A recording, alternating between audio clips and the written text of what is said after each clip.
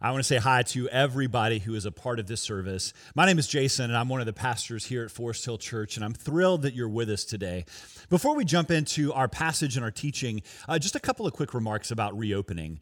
As you know, North and South Carolina are in phase one of a multi-phase step to reopening both churches, businesses, and schools. And as that's happening, here at Forest Hill, our leadership is looking and planning and strategizing for what an opening date in the future could be.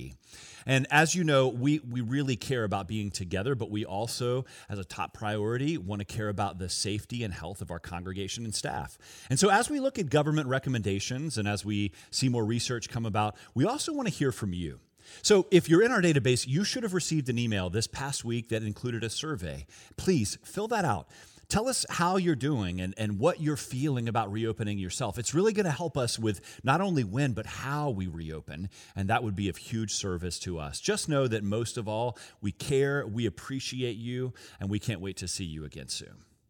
Well, we've been in this series called Trade Up, where we're looking at the Gospel of Mark, a biography of Jesus' life through one of his closest friends, an eyewitness account of that. And we're doing that because we're saying that we believe here at Forest Hill Church that we are about building bridges that connect everyone to dynamic life in Christ.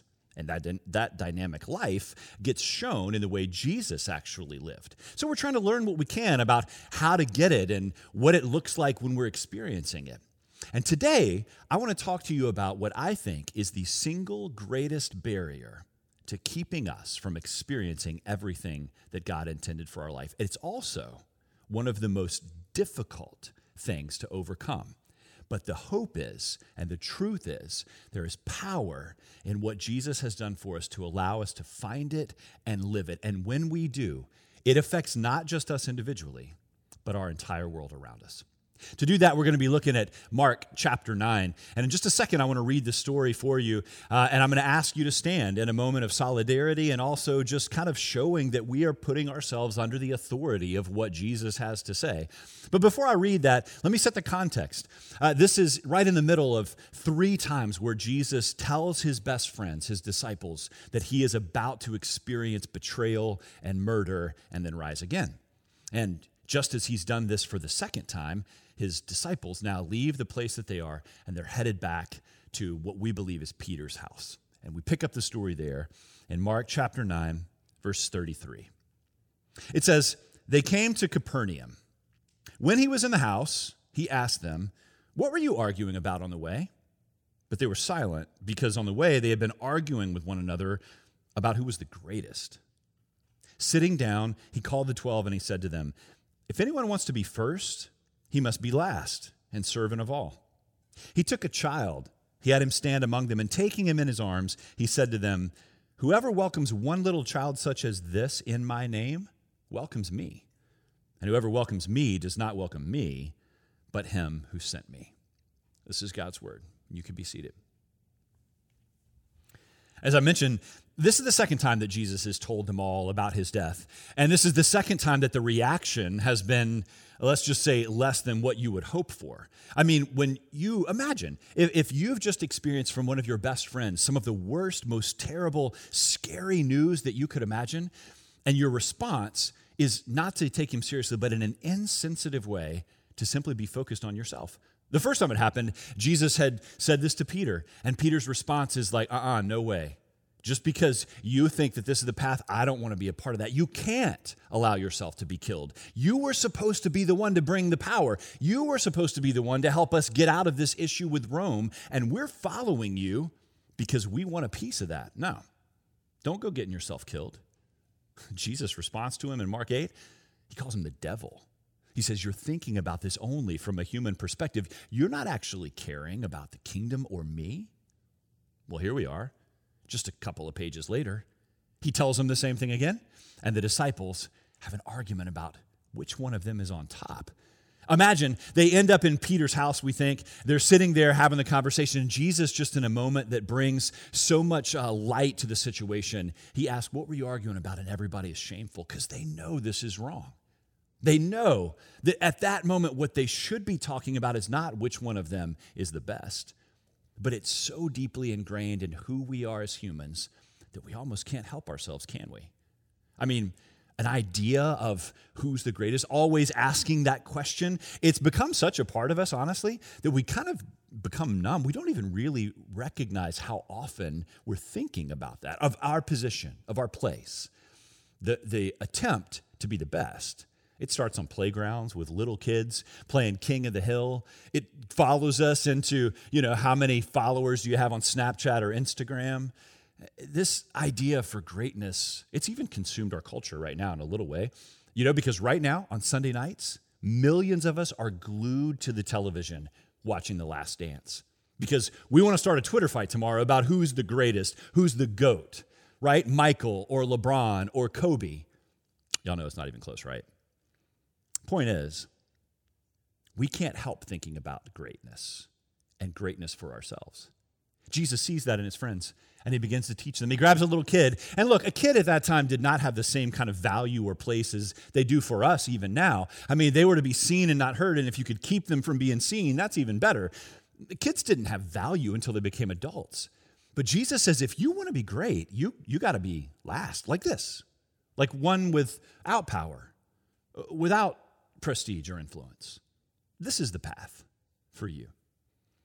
Well, it's such a deeply embedded, insidious, really dark desire that we have that it doesn't end here. In fact, the gravitational pull of being the greatest, it follows the disciples right into the next chapter, chapter 10. Because in there we find Jesus for the third time tells them about his death. And after that, we read these words in Mark 10, starting in verse 35. Then James and John, the sons of Zebedee, came to him. Teacher, they said, we want you to do for us whatever we ask. What do you want me to do for you? He asked. They replied, let one of us sit at your right and the other at your left in your glory. You don't know what you're asking, Jesus said. What are they getting at in this moment? James and John have decided that not only being the greatest is important, but now, again, Jesus explains what's ultimately in front of him.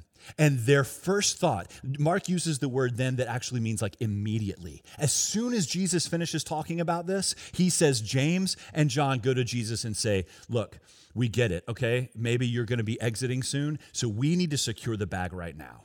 We need to get places of power and influence now. So we want you to do anything that we ask. That's what they're after. They're no longer just after who's known as the greatest. Now they're after actually having the power. And how many of us have experienced that same thing?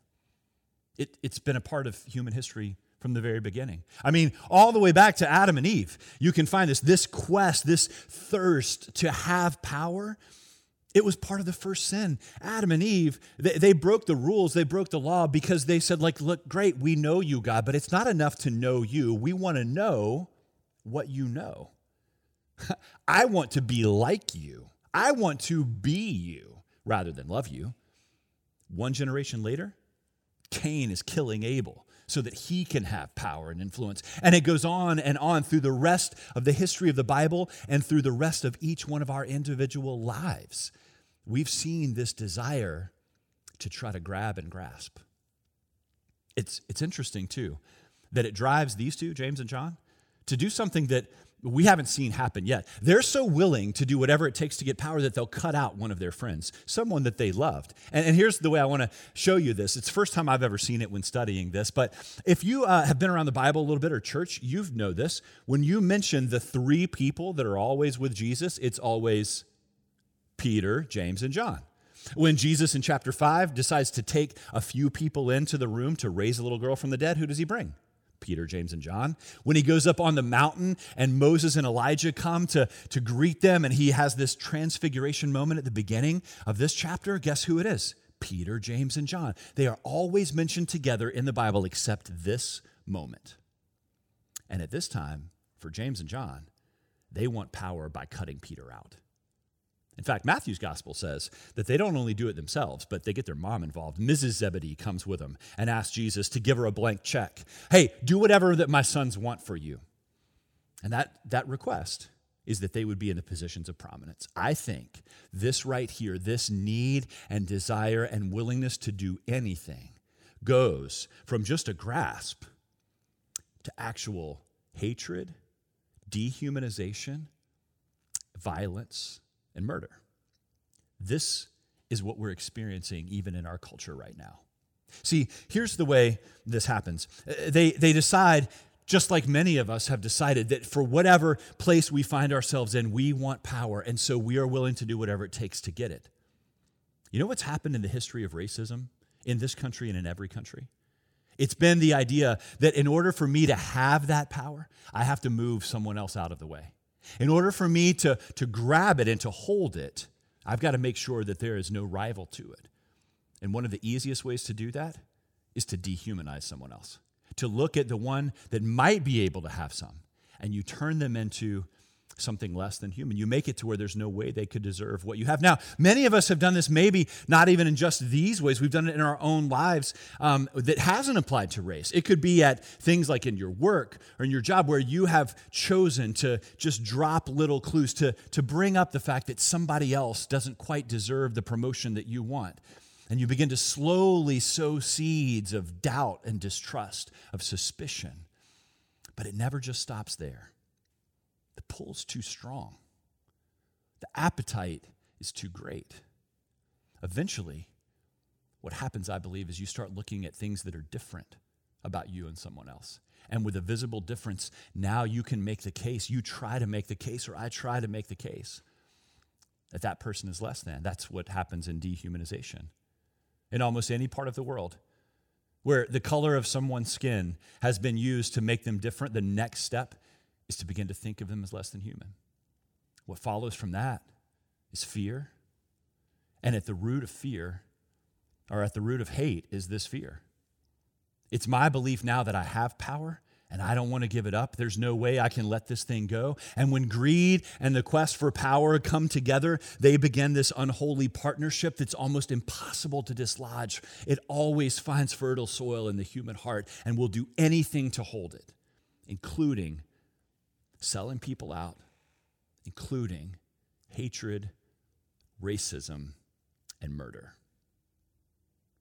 Right now, our whole country is dealing with what this looks like.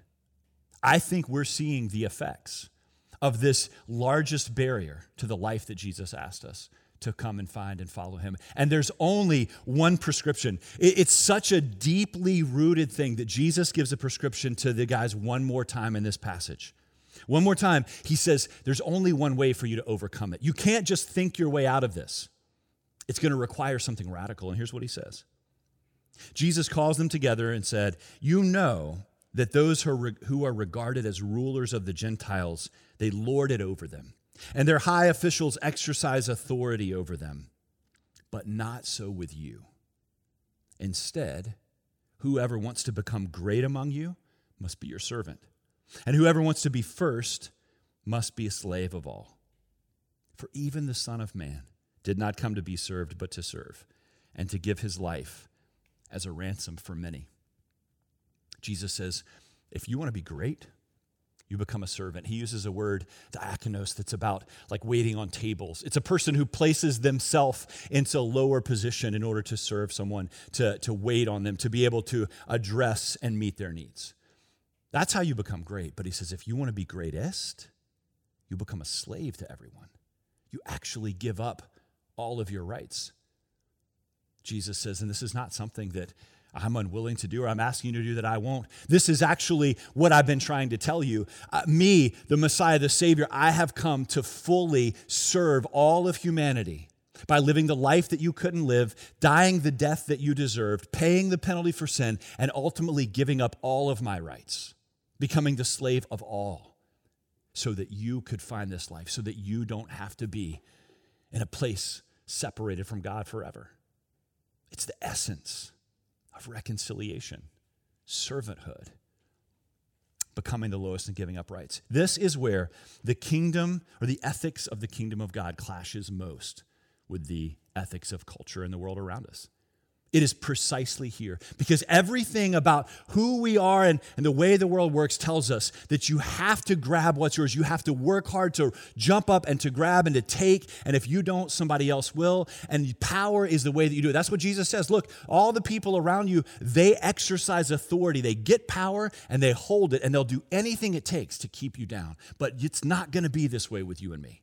He says, if you're going to follow me, you're going to learn to be a servant. You're going to give up your rights so that somebody else can find it. This is love. You know, it's interesting.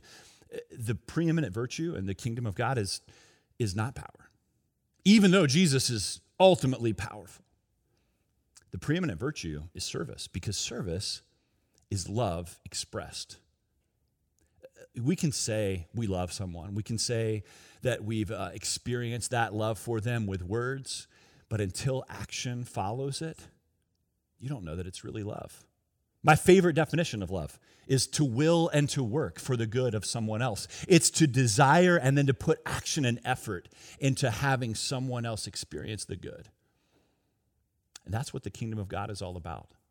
So when we face a moment like we have now, where once again, we're seeing the effect of a power grab that turns into racism that causes someone to be unjustly and violently murdered, like the whole country is talking about with Ahmaud Arbery right now.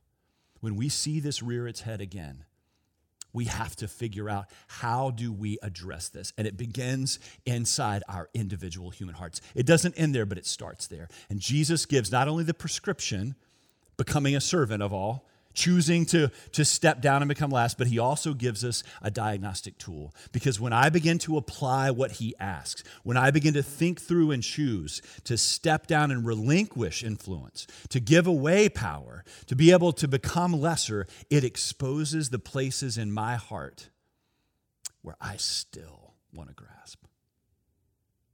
Jesus, he says there's only one way out of this problem.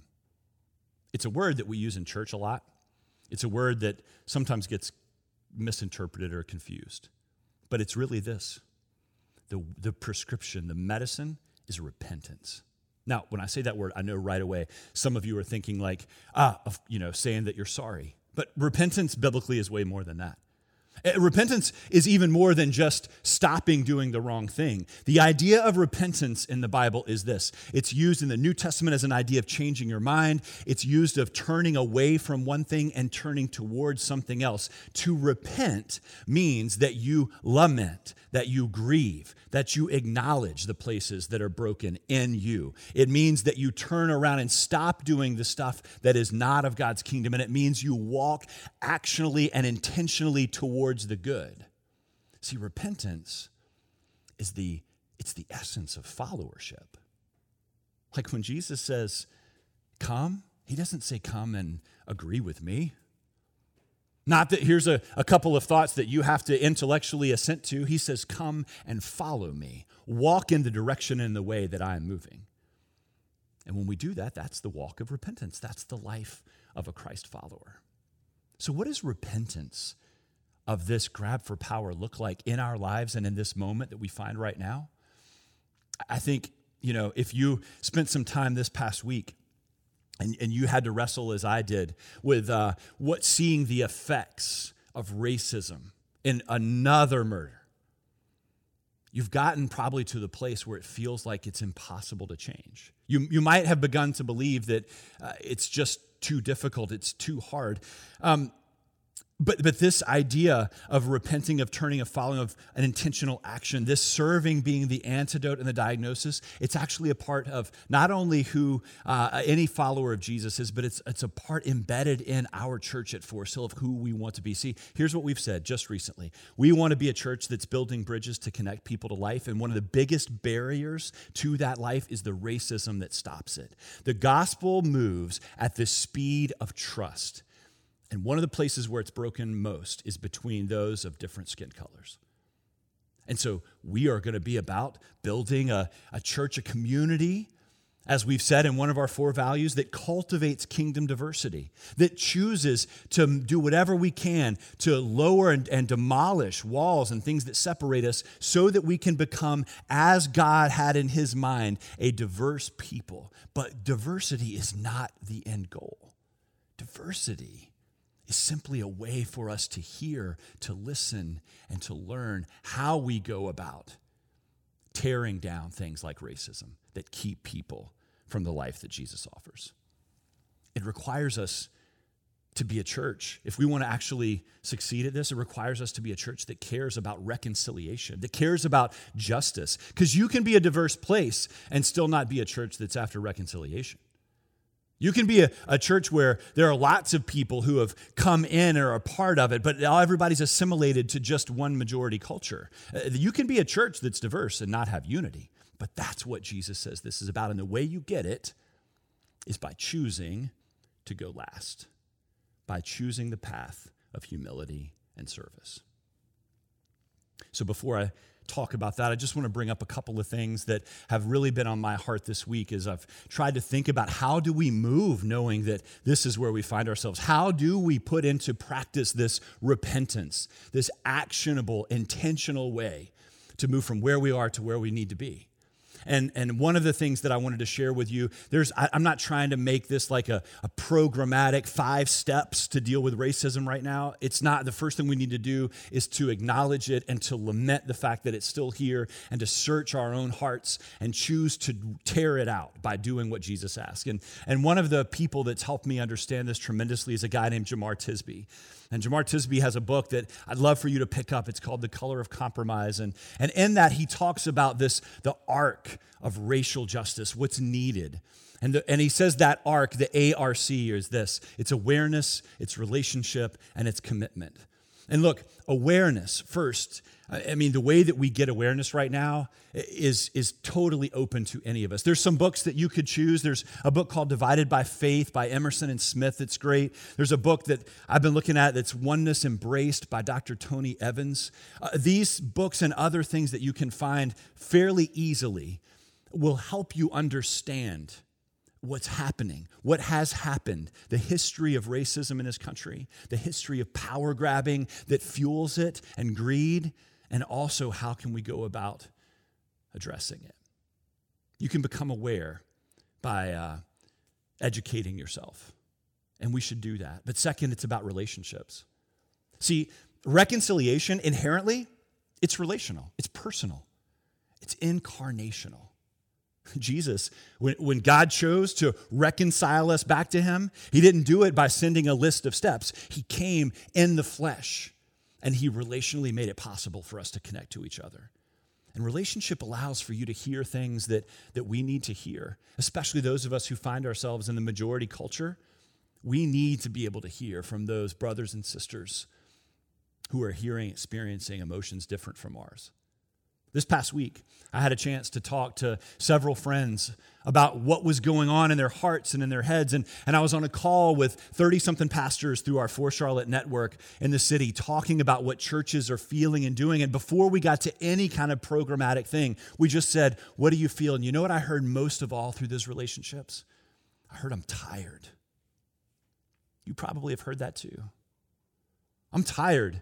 I'm tired of wondering where I'm safe. I'm tired of feeling like there is no safe place. I'm not safe in my car, Philando Castile. I'm not safe in my apartment, Botham Jean or Breonna Taylor. I'm not safe out for a jog, Ahmaud Arbery. I'm not safe in my church, Mother Emanuel Church.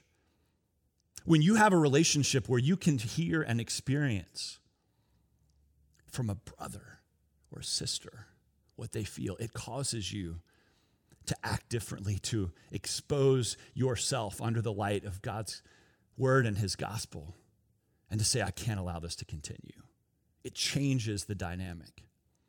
And so we need relationships. And thirdly, we need commitment. Commitment to do whatever it takes to stop this. I believe the time is right now that for all of us, no matter where you find yourself on the color spectrum or any of the other ways that we would divide, we need right now to commit and say, that's it. No more. I'm starting with me, and I will begin to root out the things that are seeds, but maybe they haven't fully sprouted. Maybe they haven't fully got that. And I know that any of us can say, but that's not me, or that's not the way that I think. And I get that.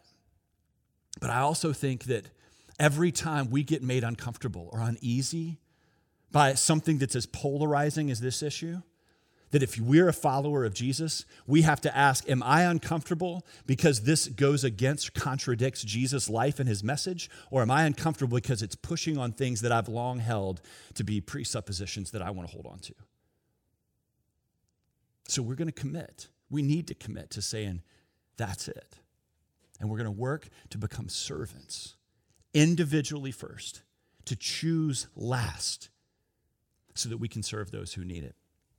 We don't have, and I thought about, how do I give a bunch of steps for how we combat it?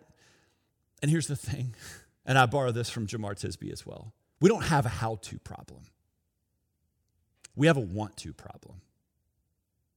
The question is not, do we have the weapons that can fight against this? As followers of Jesus, the question is, do we have the will to do what he asks? See, all these thousands of years before, he looked directly in the eyes of people that one day would allow this truth to change their life. This is why I have hope that we don't have to stay here, because they allowed the truth of the gospel, the resurrection of Jesus, to turn them into people who believed that they could turn the world upside down. We get Peter, who struggled with this concept. Later on in 1 Peter 4:10, saying things like, everyone should use the gifts that you have to serve one another. The one who pushed back against being the servant of all and wanted power ends up being one of the foremost mouthpieces to choose it. And here's the thing, it's not going to be easy. I recognize that. It's not easy for any of us, but we have to. It's necessary. It's possible. And you know, one of the things that I hear the most is, as we think about how to do this thing, is this idea that I'm not sure how far to go. I'm not sure how much I have to do. And it made me think about this idea that in our culture, there's this ladder. And the ladder is that of where you find yourself in position of privilege, or with your experience or history or whatever. We find ourselves all on this ladder. And Jesus, when he was speaking this to the disciples, he said, if you want to be greatest, if you want to be great, you got to get down to the bottom rung. There were 13 of them, 12 disciples in Jesus, 13 walking. And he says, the way that you become great is not to be number one, it's to be number 13. And so many of us have felt as if, we're somewhere on this ladder and everybody finds ourselves here. And we felt as if maybe some of us feel like, I worked, I climbed this. I mean, I did everything that was necessary. I paid a price to get here. Some of us, especially those in a majority culture, we were just born at a certain rung. The question is not, where are you starting from? The question that Jesus looks at his followers and says, if you really want to be in my kingdom, the question is not how high you start. It's how low that you go. And the reason that many of us struggle with the will is because this is hard. Every step to choose to relinquish power, to let go of influence, to allow somebody else to take an opportunity, to choose to serve and make them better, to choose maybe even to step all the way back so that there is nothing left for you, to become the ultimate service and give up your rights. To do that is difficult. It's the way of repentance. It's the way of followership. It's the way that we will begin to eradicate the root of racism. And I believe it's the way that we ultimately find life.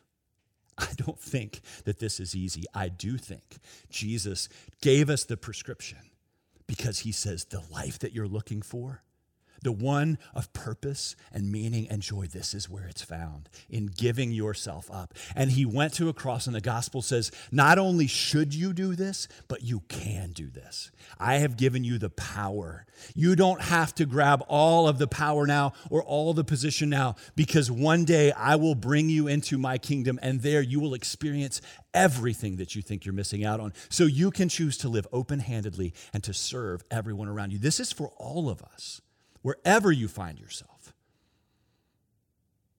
But it's for all of us. And so I'd like to ask now that we would pray. And I know this message is not easy to hear, but I'd ask that you'd pray with me, and we would just allow whatever truth is in this and whatever God would want to do with that truth to expose places in our hearts where we need to let him give us the ability to serve, to give up our rights for the sake of his kingdom and someone else. I'd also like to pray and ask you to join me in prayer that we would continue to be a church, that when Jesus looks at us, we're not arguing about who's the greatest, whose rights have been trampled, or who has the ability or the authority to do what, but that we be the person who's arguing about how do I get down to the bottom rung the fastest, because that's where the life is. Would you join me in that prayer? Father, I thank you, first of all, that the life that you say is possible is actually the one that I really want, and that everyone watching really wants. That in our deepest place, despite what our nature, the way that we would just go towards grabbing something, whether it's position or money or influence or whatever it is, that life actually is not the one that we want, and that you've made it clear that we find everything that we could possibly desire in you. I thank you that not only have you made that true, but you've given us, through your death and resurrection, the ability to live as Jesus, as a servant of all, and to find the joy embedded in that as we do it. So God, I pray first that you would help every single person, including me, that is a part of this right now, to examine ourselves and to allow you to examine us and to say, am I still trying to grasp and grab? Is the greatest still my goal? And where that's true, Lord, would you allow us to begin, through the act of repentance, of following you, to begin to put to death those places that don't line up to your definition of greatest. You said if we'd let you define the terms, we can have ambition for greatness. It's just that greatness needs to be serving everyone around us. I pray, God, in this church that you would begin to use us all, from all of our backgrounds, with all of our ethnicities, that we would begin to become a place and that we would more fully live into that place that says we will stand up for and fight for the dismantling of this racism, because it's not of your kingdom, and for the sake of and in the love of our brothers and sisters. Father, I pray that you would give us an unbelievable will and commitment to do just that. I pray today, Father, for those who are a part of our church and family, who are grieving, who are tired, who feel overlooked, who feel like there is no hope, who feel angry. Father, I pray for all of those, that you would, in your Spirit, bring peace and comfort. And I pray that you'd cause hope to rise, even as we, not perfectly, with all of the ways that we still fail, even as we begin this journey or continue this journey you've already put us on. God, I pray that even that would allow some hope to rise. I pray that you would cement relationships together in ways that are surprising as we choose to love across all of the things that would separate us. And Jesus, I pray that justice would be done in the situations that we find and we see around us right now, but ultimately that your kingdom would come and your will, which is a will of justice, would be done soon. I believe that if we will stick together in this and we will choose to follow you and take you at your word, that you could do something incredible in our lifetime and we could see it. Would you please start now?